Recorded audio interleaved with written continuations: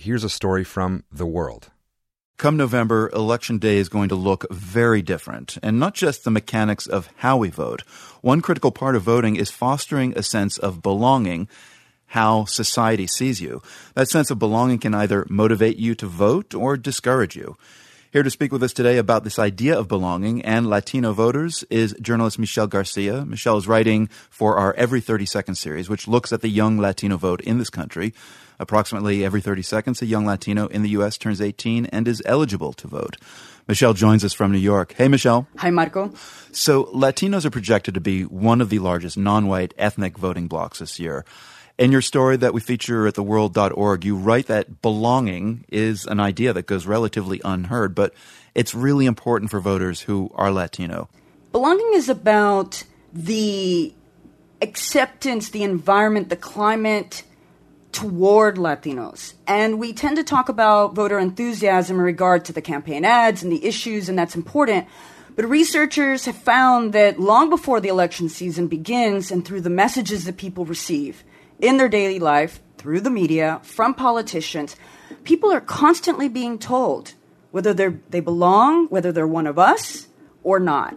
I spoke to Chuck Rocha, and he's a former campaign advisor to Bernie Sanders. This is what he had to say about it. I think Latinos are part of the fabric, and they're part of the tapestry of who we are. The problem is that they're not part of the tapestry of political campaigns, because we don't spend the time to reach out to them and make a connection to that community on why they should vote for us. So as you point out in your story, President Barack Obama in his eulogy to civil rights hero, Georgia Representative John Lewis, he said that a central strategy to voter suppression is to discourage people from voting. How does that sense of belonging that we're talking about, how does that play out with campaigns and candidates? I mean, is there a strategy to actually think about building in that inclusivity? It is worth looking at what campaigns and candidates do to communicate a sense of belonging or unbelonging.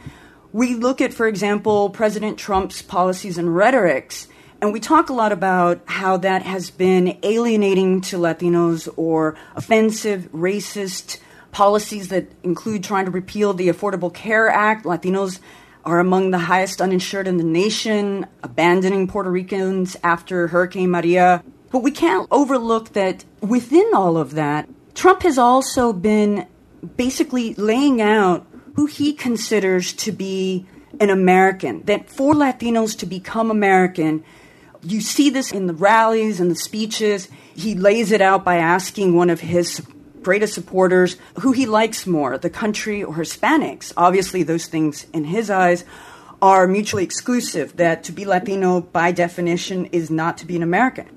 So that's kind of the Republican agenda. What does the trend look like when you turn to the Democratic Party and the candidates there? I mean, is there a clear path to explaining to Latino voters that we see you, you belong to America, and you belong to the Democratic Party? And are they succeeding at that?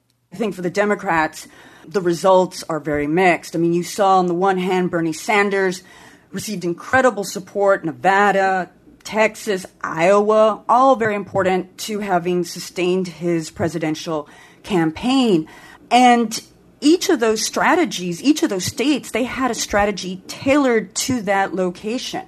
But many groups, and this goes back decades, have formed over the years because Democrats haven't responded. And when you talk about groups, you're talking about grassroots organizations that have filled in the gaps, and are they creating that sense of belonging for Latinos? Right, and that's another thing researchers found, that as much as a sense of belonging can discourage people from going to the polls, it can also become a mobilizing factor. Here's Antonio Ariano with the group Jolt in Texas. Their main focus is to get young Latinos in that state out to vote.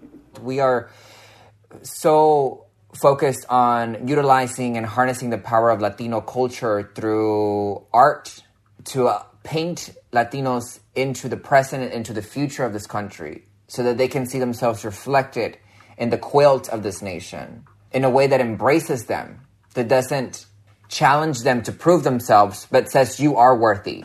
When this is harnessed, it can be transformative. I mean, look at the African-American community, that this country founded on a belief that they didn't belong.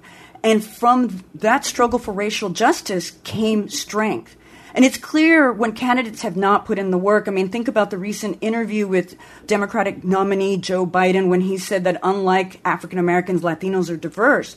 This offended many people, but the comment also represented that it was a very basic statement about Latinos. It showed that he was seemingly just learning about Latinos, who are the largest non-white ethnic group in the country. And at the same time, it may show willingness to learn.